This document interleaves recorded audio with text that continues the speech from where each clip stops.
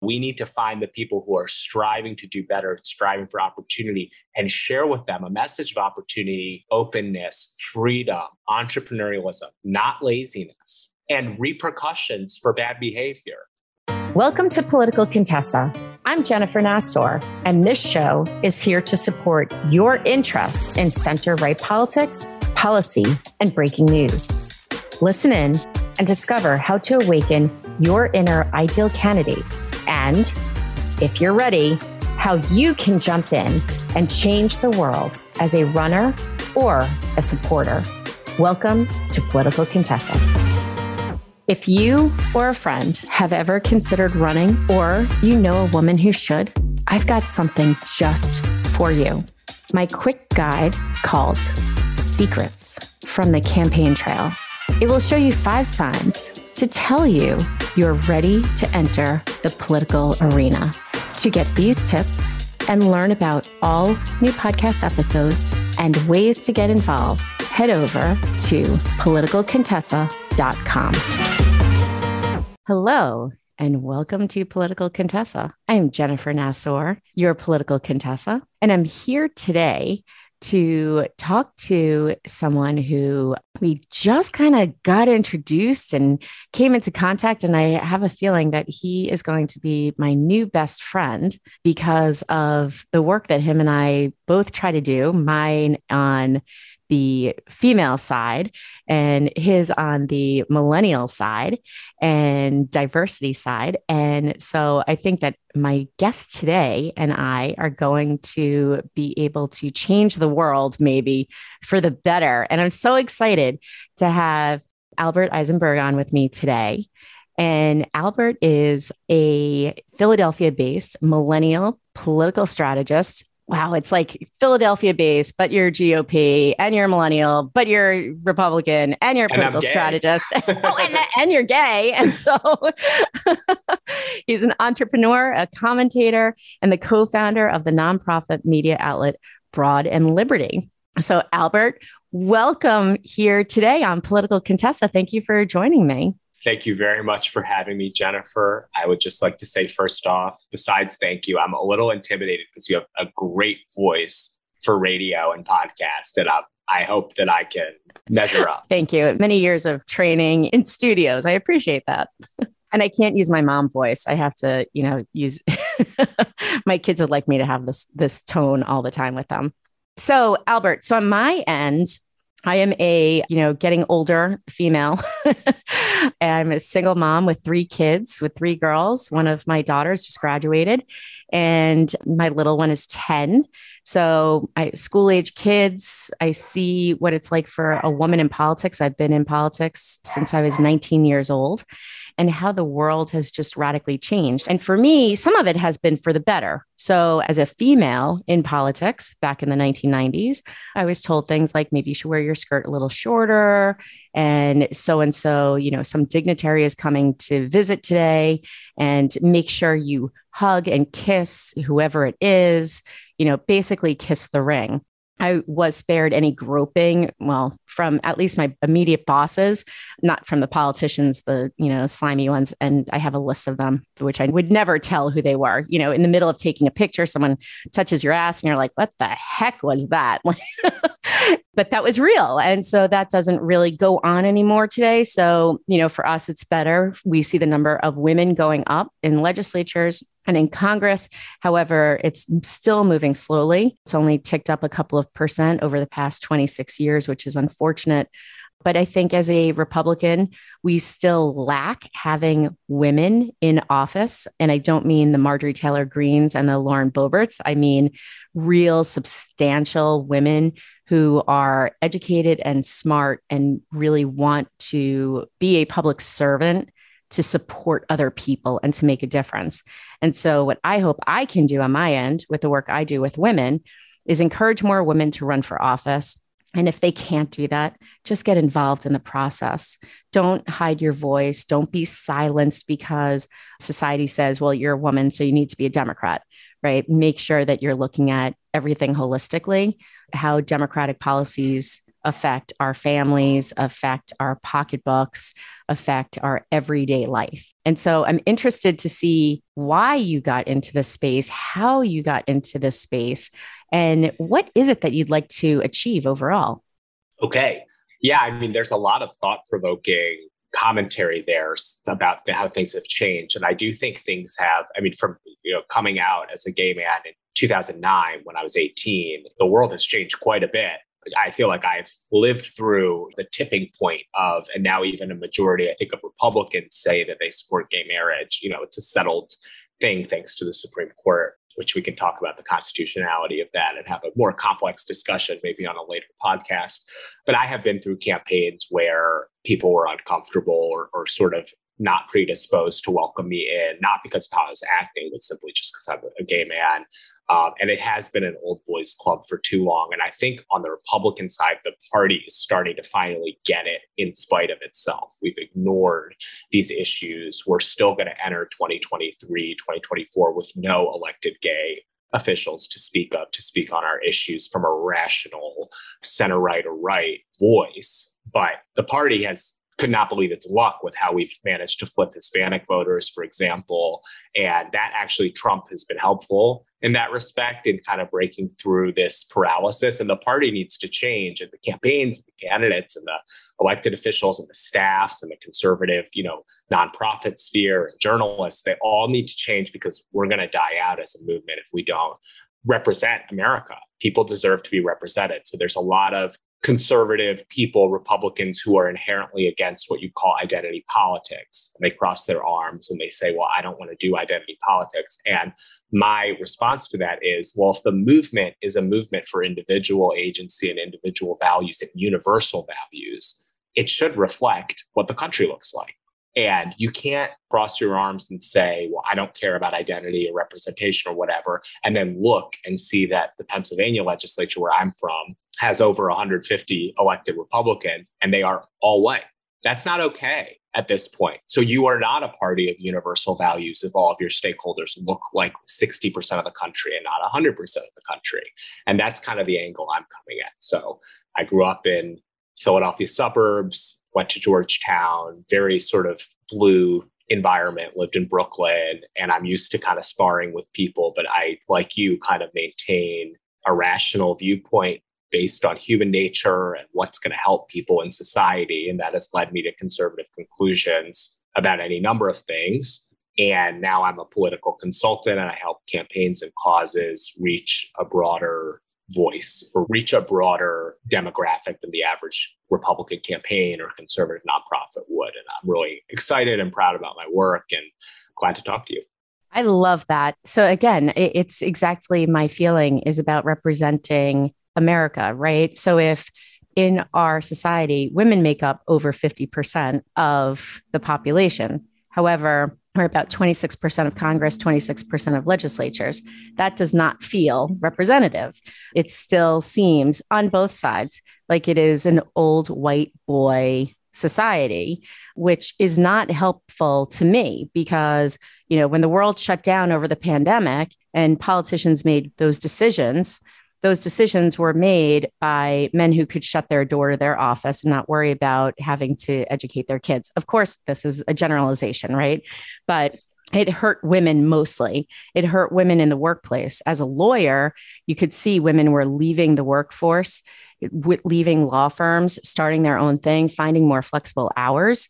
And that's because decisions are not made by the people who are representing all of us. So we need more representative government, and we need to represent the citizens of the country. And whether they are young, old, doesn't matter your color, doesn't matter your sexual orientation, we need more people. And that shouldn't come from just one side. It should come from the Republican side too. And I think, what we're trying to do is very much the same, and you run up against the same forces because there is this pull of if you are different, you are then a Democrat. So how do you find millennials? How do you find Hispanics? How do you find other gay folks to run for office as a Republican? It's interesting because there's a version of this progressive viewpoint on America that it is somehow progressive to assume that anybody in a minority group thinks a certain way, thinks exactly that certain way. And that's somehow a liberating thing. Like, oh, you're Black, you must be woke. Oh, you're gay, you must be woke. Like, that's oppressive, that viewpoint. Totally. That's not liberating, and that's not true freedom or liberation. I mean, the best thing for gay America is to be represented across the ideological spectrum and across the parties, because that means that we've truly came of age. It's like there's a lot of research about this. There's a book called How the Irish Became White.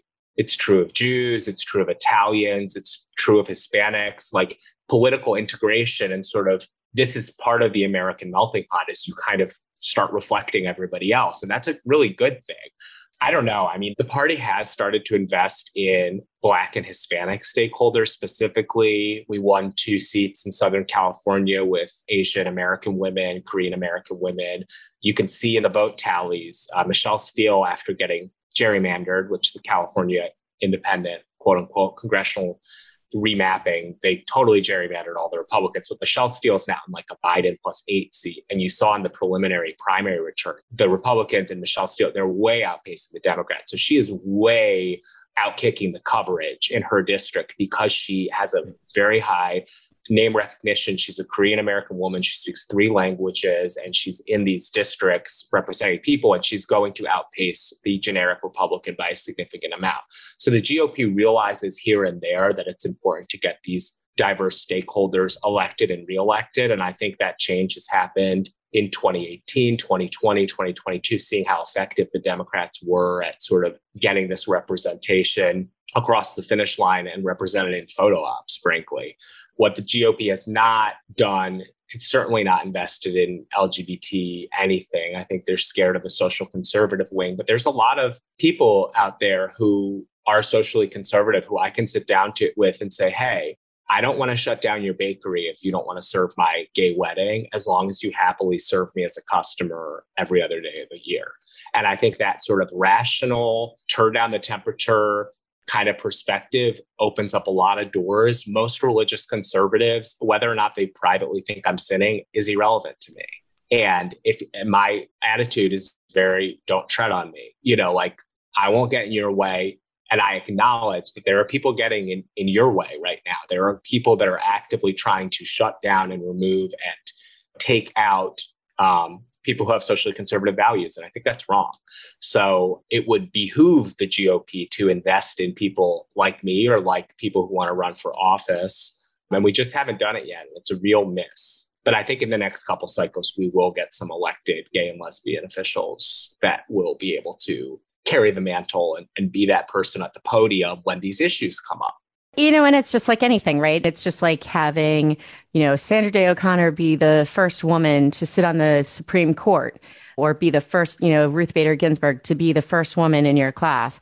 To see others who come in and they are not embarrassing and they don't disrupt the apple cart in the way that people think, oh, well, if there's a woman here, if there's a gay man or lesbian in this room, then what does that change, right? And whatever predisposed notion, we don't want a woman who's pregnant being a legislator, because what happens if her water breaks on, as she's giving a speech, like, oh no, right? I mean, it's not the movies, so I think that there's this old school notion of what people are without giving them the opportunity to say, I have a very important voice that could add something to the policy, to the procedures that we're taking here. But it's more than that, and you and I, because we function as political analysts and, strategists, we look at everything up here. So when I go back and I try to find and talk to women to run for office, what I see is how I started with this. People they're very hesitant to tell you what they are, their ideology. They are hesitant to start talking. Of course, I do. Last night I was at a graduation party. The couple said their son works for a podcast company, whatever. big person, big outfit. So I said, oh, wow, that's so cool. I started a podcast, da, da, da. And so we started talking about it. Of course, the name is Political Contessa. Yeah. And we kind of get into the conversation. If you're on the subject, it's going right? to come out. It's going to come out. Right. And so the wife said, are you conservative? Without me even saying anything. And I said, yes. And so, we started having this conversation, and they're both on the right, one further than the other. One is more center, one is more right. But it was interesting because I can't stop myself. And I make the mistake that other people are like I am, that will be free in their expression of their political belief, because I do like to believe that we are a kind society. And if you are in a group of friends, that they will understand, or they'll question why you have your view one way or another. And so how do you find folks? So forget about maybe some of the closed-mindedness in the political party spectrum in the higher levels, but think of, how do you even find someone who wants to run for office? When you do find your needle in the haystack, how do you get that person to say, yes, I am going to dive into this? Well, I think that's a very interesting story. And I consider myself a bit of an evangelist in some ways for just sort of rational thinking and being myself and being outspoken, but not in a way that's going to be caustic to people. And it is incumbent upon me and you to lead in that regard, in center left areas, and be like, no, I'm here. I'm normal. I'm not throwing bombs at you. I think I have solutions for poverty. I think I have solutions for social issues. I think I have solutions for gas prices. And I'm here and I'm conservative. And if your listenership is like you, which I imagine they are, they should be empowered to have those conversations in their social environments too, because if good people don't stand up and make their voices heard, then no one's going to do it for us. So I really appreciate you saying that. And I find myself in these situations a lot, especially when I'm in more gay, environments or things like that, when I was younger. And I don't have that faith that everyone in the conversation is going to be respectful of each other, because in my 20s, it was the 2010s. And the 2010s, the hallmark of the 2010s, especially being on a college campus, being in Brooklyn, being in Philly right after, very progressive, woke, the Trump era accelerated everything. Every conservative was a Nazi, regardless of the fact that 3 of my grandparents survived the Holocaust. You know what I mean? Jeez. So I don't have that faith. And if I was a little bit older, I think I would have, grown up in a more classically liberal era, but I still think it's important for people to step up. Now, as far as your question, I think there are people who belong to minority groups who are very galvanized to run for office. You see it in South Texas, you see it in South Georgia, you see it in California. You have Hispanics, Asians, Black people, Black Americans, military veterans who are running for office in Indiana. So people have stepped up, and I think party committees and the states, and you know more about this than I do, have invested and developed and found the right candidates in certain places, and in some places they haven't. There are gay people in America, let's say 25 to 35% of LGBT, let's say mostly gay and lesbian people. The LGBT moniker itself is kind of ridiculous. I mean, 98% of LGBT is gay or lesbian people for all intents and purposes. And if you're bisexual and you're in a straight relationship, I'd prefer if you don't claim that term. Just saying, like the governor of Oregon, the first openly bisexual governor, she's married to a man. Like, why do you get this? It's just stealing from us. But there are people who would run. Let's say a quarter to a third of gay and lesbian people are conservative or moderate. Some of those people, like every other community, would be willing to run. And I think some people have run, and they haven't gotten through primaries, and the state parties have not invested. And that's just a problem. And I'm trying to fix it kind of from the outside. I've tried with the Pennsylvania Republican Party, and they don't always listen, and they don't always accept fresh ideas, and there's no time to be idle. We should have elected some of these people 4 or 5 cycles ago, and we would be in a much better place than we are now. So I don't know how to find candidates and get them to run and get them to win. I mean, that's a conundrum. Yeah. Well, I mean, here in Massachusetts, we have a Republican Party that really belongs in Oklahoma, and nothing against Oklahoma. It just doesn't belong in the Northeast. It's the hate everyone based on social issues. And you have to agree with me, like completely invalidating Ronald Reagan's 80% rule about getting along 80% of the time doesn't mean you're my enemy. Well, there's none of that in Massachusetts. It is 100%, which I think is really what's happening.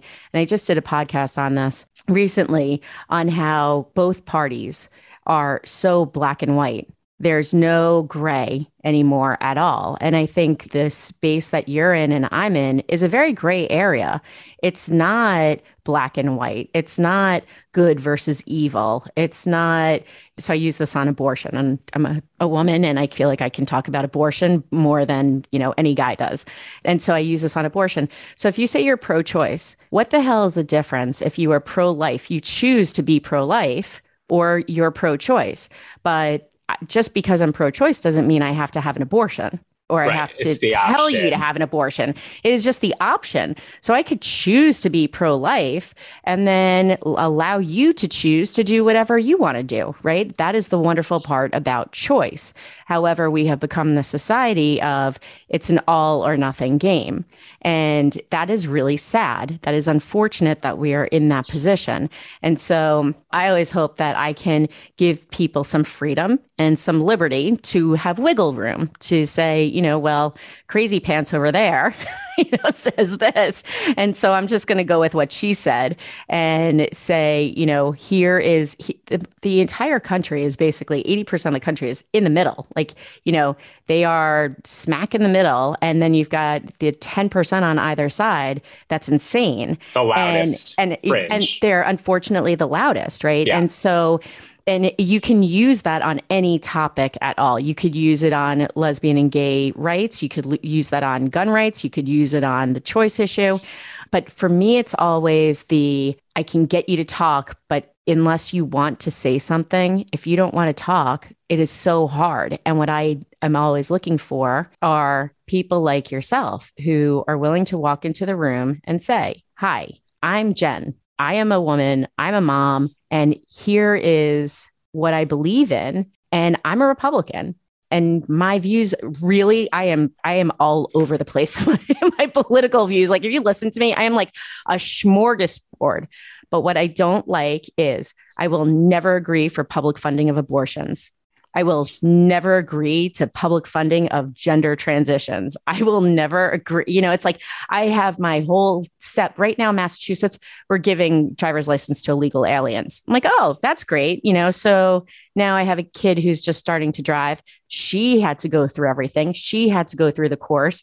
We basically have to give our liver away to travel out of the country at this point and to come back in, but we're just giving stuff up. And it's our taxpayer dollars. Yeah. And so that to me is, look, if you are a fiscal conservative, who cares what you look like? Who cares who you go home to?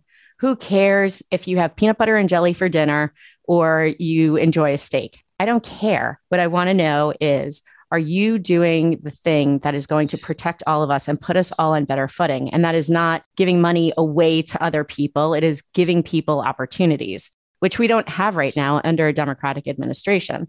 So with that, how do you sway millennials? Because it feels to those of us that are Gen Xers and above, we get really discouraged by your generation and the feeling as though we all worked really, really hard to get to where we were. And especially for Gen Xers and the young baby boomers, we have been not sitting around. We have been working our tails off. We got super educated because our parents told us to. We worked really hard.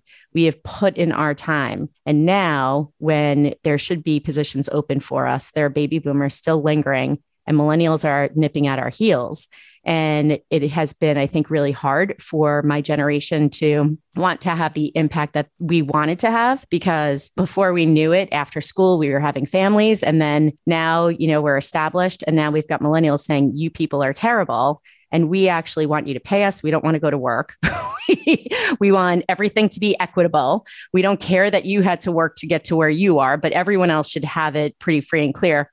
Obviously, this is a generality. Again, you don't believe in this, but how do you change that mindset? How do we get them on board to start voting for Republicans also and not talking crap about us? Right. Well, there's a lot there. I mean, I think your point about the fringes of the country being the loudest on the left and the right is one of the biggest problems we face as a country. And one of my goals as a communications, and that's my specialty is comms. I do digital, I do traditional, trying to get a client's voice out there or my voice out there, because I write as well, is trying to empower the people in the middle. And that doesn't mean some mushy compromise. You can have strong values and strong perspectives and strong lines, like you described on the driver's licenses for illegal immigrants. That's a line for you.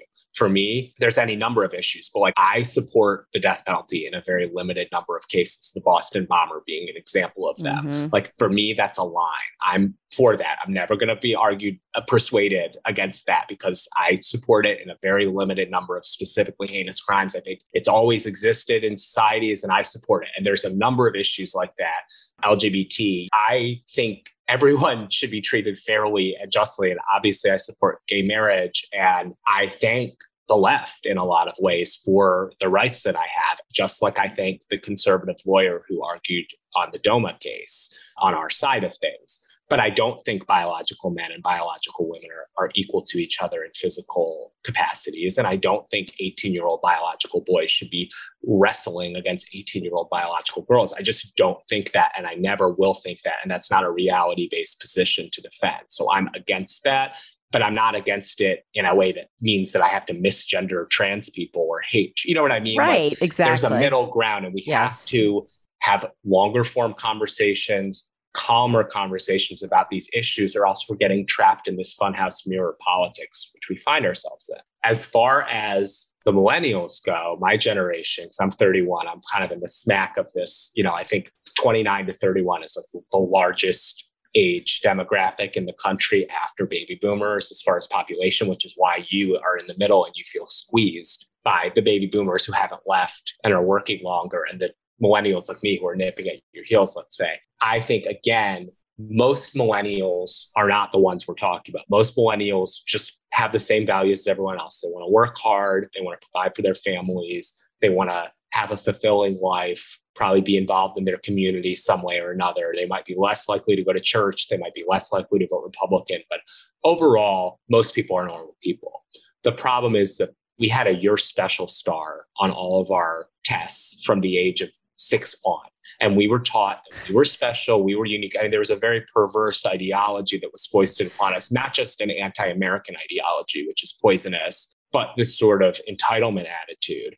And we forced the hands of the government in a lot of ways to, quote unquote, forgive our debt when it comes to college, to subsidize us sitting on our asses, frankly. And that's just not a way to have a sustainable civilization. It's not in the American ethos whatsoever. So a lot of us, I think, got bad degrees, don't have skills, expect someone else to pay our way. And it might sound like obnoxious to me, but I work really hard and I've been scrappy and I worked 3 jobs through college and I graduated with a ton of student debt. And I don't expect anyone else to pay my way. I'm still paying down that debt and I'm working hard. And I think some people who are the loudest people in my generation need to fall on their asses a little bit. And if they can't get up on their own, they can't expect their government or their rich dad or whoever it is to pick them up. I think that's the problem. Yeah. And it's so that's exactly, I think that a lot of us in Gen X were more scrappy, right? Like I was like you. So my dad died when I was 10. Sorry to hear that. Thank you. Just hit 40 years. That gives you my age, but that's wild. 40 years. It's crazy. And I worked from the time I was 14. I worked in the food store, and then I was a bus girl and a hostess and a waitress. And I did that all through college and grad school and into law school. And I worked a full-time regular job in the summer and after I graduated. And you probably got great grades. And I graduated from grad school with honors. I got into law school. I graduated law school, amazing law school, St. John's in New York, and went on and passed the bar exam, right? And so I had to work. I had no choice. I had no one who was going to take care of me. And because I was young when my dad died, my mom's view was, you either work hard or there's no alternative. Like you're never going to go on welfare. You should never use that as an option. That is not an option. So go to school, get good grades, keep going to school and do what you need to do until you could get a good job. And so it is frustrating, right? When it is, let's give everything away. We now need to have our debt absolved when we, my generation, paid our debt. And it's not that millennials don't work hard, but I think it's funny to hear you say about the gold star. Like, I think that that's one of the problems. Like, we were never told, none of us up here, right, on this end, were ever told, you're fabulous by our teachers. Our teachers were like, hey, how about this? I'm going to smack your wrist with a ruler and then I'm going to call your mom. And you're like, oh my God, just slap my wrist. Right?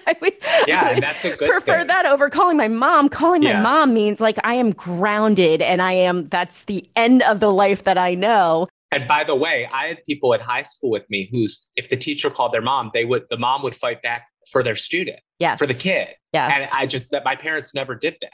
No. You know? And that's the difference. I have family and friends that are teachers, and I mean it's even worse today. Where you can't even call home. But I remember them saying then that if you call home, the mother says, "I don't understand why you're calling me, and you need to give my child an A." And I'm like, wow, that's a really interesting strategy. We did not have that, and so now you have a whole, as you said, 29 to 31 big voter block. So what happens in states like mine, you're pretty blue still. I'm super blue. We're going to now lose our fabulous Republican governor. And if we don't elect another Republican governor, we never will switch our legislature around. It's just we've got about 36 members out of 200 that are Republican. That's not changing. So really having the corner office for us is very important for that checks and balance. But if you lose that, and in the next election, when you do have a lot of your generation that is voting and they stayed around Massachusetts, they went to all of our fabulous schools, they got homes, had families, building their families, and great. But if you're not understanding and the whole Republican Party looks like a version of something out of 1944, then who are you voting for? And how do you get them to see past that also is the other problem. Well, it's hard. I mean, it's going to take a lot to unindoctrinate somebody who went to a liberal arts school and has an anthropology degree. They are going to have to face life on their own. And if they're struggling financially and they don't have their parents' credit card, they're at the grocery store right now and they're at the gas station and reality bites. So the phrase that we use is like red pilling somebody is kind of that Matrix reference where they finally see reality and they see that all these policies that were marketed as very nice things that are going to help everybody end up having horrible repercussions, which is why B&U opposed them in the first place. So people are going to see reality. I think your personal story is very compelling. And it just reminds me that the Republican Party, there are people like you growing up all over the country. They're from all backgrounds and they have had a rough go of it because of their circumstances or their family background or bad luck or the economy or whatever it is, or because their parents weren't well educated or because one of their parents passed or any number of situations. And they are striving right now.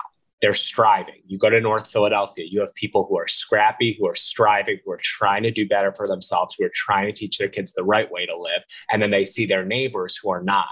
Those people should be the GOP's natural constituency. So we need to find the people who are striving to do better, striving for opportunity, and share with them a message of opportunity, openness, freedom, entrepreneurialism, not laziness, and repercussions for bad behavior, which people are crying out for, especially in blue cities. You just saw it with the San Francisco recall. We need repercussions for bad behavior. We need deterrence. And there are a lot of, you talk to regular Black voters, a mom in North Philadelphia, Southwest Philadelphia, she shares a lot of the same values me and you are talking about right now. The problem is that the GOP hasn't figured out that that person shares the values. So why would they even go in and message anything for her? Right. And I think what we're talking about, our stories, even though we're, almost 20 years difference in age, are very similar stories of probably why each of us became a Republican. And that's what I always say is I became a Republican because when I was a kid and my dad died and my mom went to work 13 hours a day to be able to put food on the table. And I remember her saying, I am never going to get food stamps. I'm not going on welfare. Right. I'm going to make this work. And in my head, it was pull yourself up by the bootstraps. And I always felt that it was the Republican Party that said, go to work, get a job, and you will be rewarded with the so-called American dream by the fruits of your labor. And the pursuit of happiness means if you don't do it the right way, you're going to fall on your ass. Right. And you're not entitled to it. You're not entitled. You're not entitled. So you're not entitled to happiness. You're entitled to pursue it. Right. So in Boston, I was, like I said, I ran for the Boston City Council. Now it's 3 years ago, which is crazy because the pandemic kind of messed up the time frames. But when I was running and my opponent was a housing expert, which she was 30 years old. I'm not really sure how you're, a housing expert who just graduated from, with your PhD, but whatever. So she's an advocate. Right. And they talked about putting public housing in one part of the city and taking it away, just adding on public housing in one part of the city. But the part of the city that we were running to represent has no schools, no public schools, only private schools, no public transportation, very sparse public transportation, no cheap food stores, nowhere to get food, nowhere that there's a jobs that folks who live in certain communities were going to get to. So basically, they would have to have a car, live in downtown Boston, where there are no schools. They would need a car because they would need to take their kid. And in Boston, our roads were made for horse and carriages. So, they would have to go 40 minutes across the city to bring their kids to a public school, hopefully that they got into by lottery. Then they would have to go to their job. Then they have no family around them. And so all I kept saying was, so wealthy, privileged white people are saying, we need to move you out of your community, that you're safe, that you have your whole network, so we could feel good about ourselves. And I'm like, I just don't agree with that.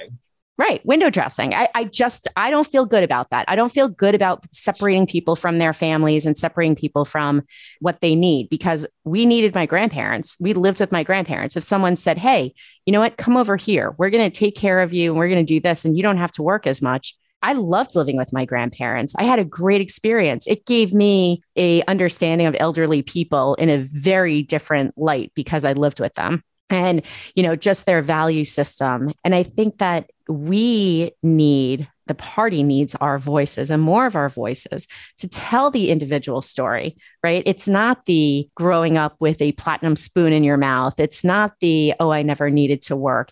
It is the falling on your ass. It is the having to get up because there is no safety net below you. And it's just the entitlement that for me, I don't believe that everyone should go to college. I believe in vocational schools. Not. I think that have you tried to get, I know you've recently renovated a townhome, like trying to get an electrician, a plumber, a contractor, a mason, like you have to really know someone to be able to get someone to come to your house and do work. Well, why don't we encourage more people to get educated in a trade? And while they're doing that, teach them business skills so that way they can go out eventually and own their own business. And be a bigger provider, because then it's more jobs that you're providing and more families you're taking care of. And so we have it all messed up. So instead we just pay for your college education, your degree in, anthropology, and you live in the Northeast. I don't know what you're digging. Yeah. I mean, there's a lot there of what you just said. I think that comes out from a policy standpoint. I think we have created safety net after safety net after safety net, whether it was barring landlords, even landlords who are on a fixed income and their only investment is their property, from evicting tenants that don't pay to guaranteeing, to continuing an emergency moratorium on student loan repayments. The emergency is long over. We've done a lot of that as a society, and Republicans are scared to touch it because what happens if Republicans touch the increased welfare benefits, which are really keeping people down, we believe. They're keeping people not fully impoverished, but just impoverished enough, right? And everyone will clutch their pearls and will be screamed at. So Republicans are scared to say it, but people like you with the personal story to tell should not be scared to say it, because a lot of people agree with us on this, including in the communities we're discussing.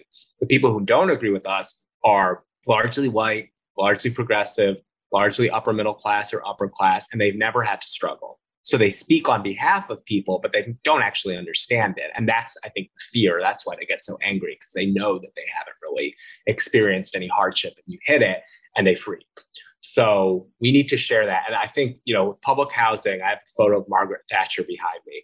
She liberalized the public housing in Britain such that people who are living in government housing were able to purchase over time the house that they were living in at a subsidized rate. And then they became homeowners with actual equity, actual roots where they were.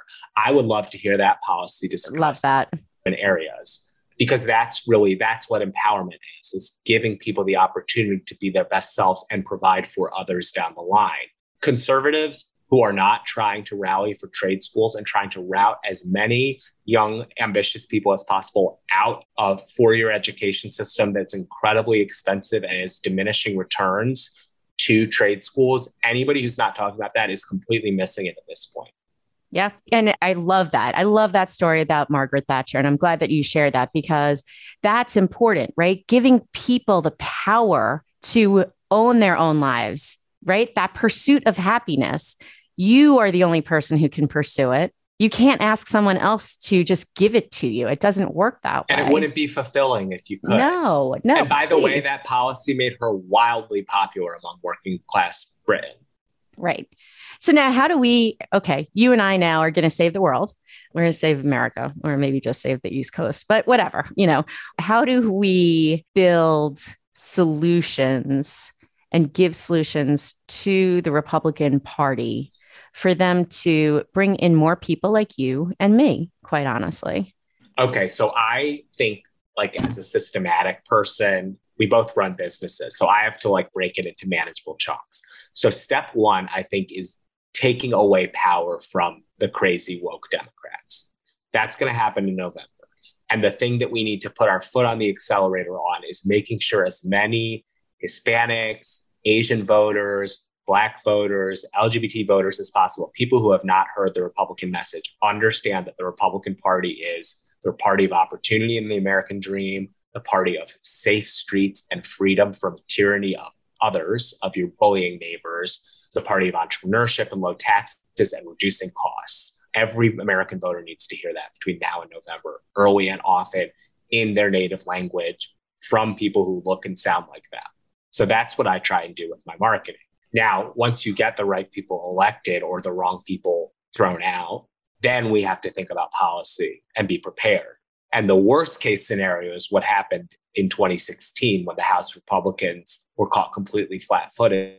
No market-based solution for Obamacare. It was probably the most embarrassing political fiasco of decades for the Republican Party. So we obviously need to prepare and have conversations like this. But step one is get the wrong people out, get the right people in. Step two is make sure that we have market-based, reality-based solutions that are going to improve real people's lives and that can get them the message. Yeah. It can't just be tax cuts. No. It can't be tax cuts. It has to be the message and it has to be a positive message, right? Because my problem with the Republican Party always, and the one thing I tried to do as chair, was not always just be the voice of no and the voice of they suck, so elect us, right? Because that message is gone. I think, we're much too smart now. We're much too savvy, social media, everything else, the jig is up. So it has to be some sort of, here is what we're going to do. Here are paths, right? Here is what we are providing to you that hasn't been provided to you in the past. I mean, I got into a fight last week with a Democrat. I host a political roundtable once a month. And I got into a dispute with a friend of mine who's a Democrat who, comes to this roundtable. And funny enough, he said, well, the Democrats need to talk about the economy. And I was like, yeah, I hope you guys talk about the economy, right? And I said, can I ask you a question though? as a Republican who does believe in the Second Amendment the way it was written, I don't believe in the NRA, I believe in the Second Amendment. How do you guys go to sleep at night knowing that you have had all three chambers and you have not passed any gun reform legislation in 18 months? How do you go to sleep at night? Because I have a fourth grader. And if what happened and my kid was in that class, I would be talk about storming the Capitol. Like there would be no stopping, right? And so it is terrible. It's a tragedy. Don't call out Republicans for being the ones that are holding it off when you guys have been there for 18 months and you could have done something about it. And that stopped the conversation, right? Because I want to hear who has a solution. And, I think Matthew McConaughey did a great job in his speech. And I think both parties need to come together. And now we need solutions. Yeah. But I think that Republicans need, like you said about, healthcare, Republicans need to be ready to go on day one with top 4 priorities. Get one done a year. I don't care. But if they don't do that, we don't deserve to win in 2024. I think we're going to have this back and forth continuously because the other party goes, not me, it's them, right? Correct. And we have a cycle of political resentment, and we're stuck in this, there's a political resentment industrial complex. There's way too much fundraising and outrage to be stirred up both by the left and the right when there's any compromise. And frankly, I've been on the inside of some legislative things where there could have been a solution in certain LGBT issues, and the Democrats sunk the bill because they wanted to raise money and call the other side bigots. There's way too much of that, and there's too much power and too much money to be raised. So that's why we don't have solutions on a lot of things, because we have entrenched fringes that will mobilize and stir up outrage and anger, even though 70-80% of the country wants compromise on reasonable restrictions to assault rifles until you're the age of 21. To me, that sounds reasonable. Abortion up to 2 or 3 months, to me, sounds very reasonable. Not after, but not before 1 month. I mean, people need a moment, right, I think, to decide early in the pregnancy. There's a lot of common ground to be found, but we have such angry and entrenched fringes, and we need to focus. We need to get smart people working on empowering center-right voices, making them sexy to people, attention grabbing, for example. So that's kind of the stuff I work on. But I think me and you have diagnosed a lot of the same problems and are working hard on them. And it's, it's nice to be, maybe it's just because we're both from blue areas that we have to be like this to get by. Yeah, I think that's definitely part of it. I mean, I couldn't survive, if I was just throwing bombs the whole time. But, as you see, I think it's that being compassionate and going through life with empathy and seeing that not everyone agrees on everything. Maybe their side of the story is, something to listen to. It doesn't have to sway your opinion, doesn't have to change your mind. But I think just listening to other people. And I mean, I think in your own business in Blue State Red, you say, what is the rarest resource on earth? And it's our attention. And I think also the other thing that goes on today, everyone has ADHD, right? I mean, everyone is so plugged into whatever news source they want, whatever podcast they want to listen to. Everyone is very distracted. And how do you cut through the noise of the echo chamber that you're in because you just watch MSNBC or you just watch Fox, right? And you can't get out of it and see someone else's perspective. But I think it's good for all of us to be well-rounded and for us to cut through the noise and to appreciate other people's opinions, that we're not all the same. We're all unique individuals. And I'm hoping that eventually the party itself will also start to recognize that it's not just and it's why people like you are needed, right? And people like me are needed. It's not just bashing the other side, but it's coming up with those good ideas and finding candidates who will help promote those ideas and the good policy. And people need to eat their vegetables. Like if you listen to the difference between Marjorie Taylor Greene and Shelley Moore Capito is a very sensible, calm, Red Rock rib conservative senator from West Virginia. She was totally influential in the infrastructure bill and making sure we didn't get this enormous boondoggle, but we actually got something. The difference between listening to Marjorie Greene and Shelley Moore Capito is Marjorie Taylor Greene is like a big gulp of Mountain Dew. And Shelley Moore Capito is like a plate of greens. And people need to eat their greens. We need to pass on the crack and the sugar, and we need to focus individuals. Everyone listening is empowered to do this. If you see bullshit and you see bombast and you see histrionic, just move on and don't pay attention to it and focus on things that are working and things that are building forward. And that's, everybody has the power to do that. We all need to do that. I love that. I think that is a great way for us to end. It's trademarked. It is. Eat your greens. Yeah. Come to you from the future of the Republican Party. Not sexy, but so necessary. So necessary. It is true. Albert, it has been wonderful to have you on with me today on Political Contessa. Made this episode really fun. I hope that we can talk again. Maybe you and I, hopefully other people are, some of the powers that be listen and realize that there's more out there than just what they hear every day. So Albert Eisenberg, thank you so much for being with me. Albert's organization is called Blue State Red, and it is a strategic agency that creates and deploys messages that break through the noise and win beyond. And that is a quote. He is a millennial entrepreneur, and it has been so fun to have Albert on with me today. So Albert, thank you very much. Thank you, Jennifer. Thanks for carrying the banner in Boston. I'll keep carrying it in my blue city. Yeah, exactly. We'll have to do some work in between as well. And thank you for being here with me today on this episode of Political Contessa. Stay happy, healthy, and safe. Thanks so much for listening to Political Contessa. For all the ways to listen and to get the inside scoop on what's happening in center-right politics for women like us, head over to politicalcontessa.com.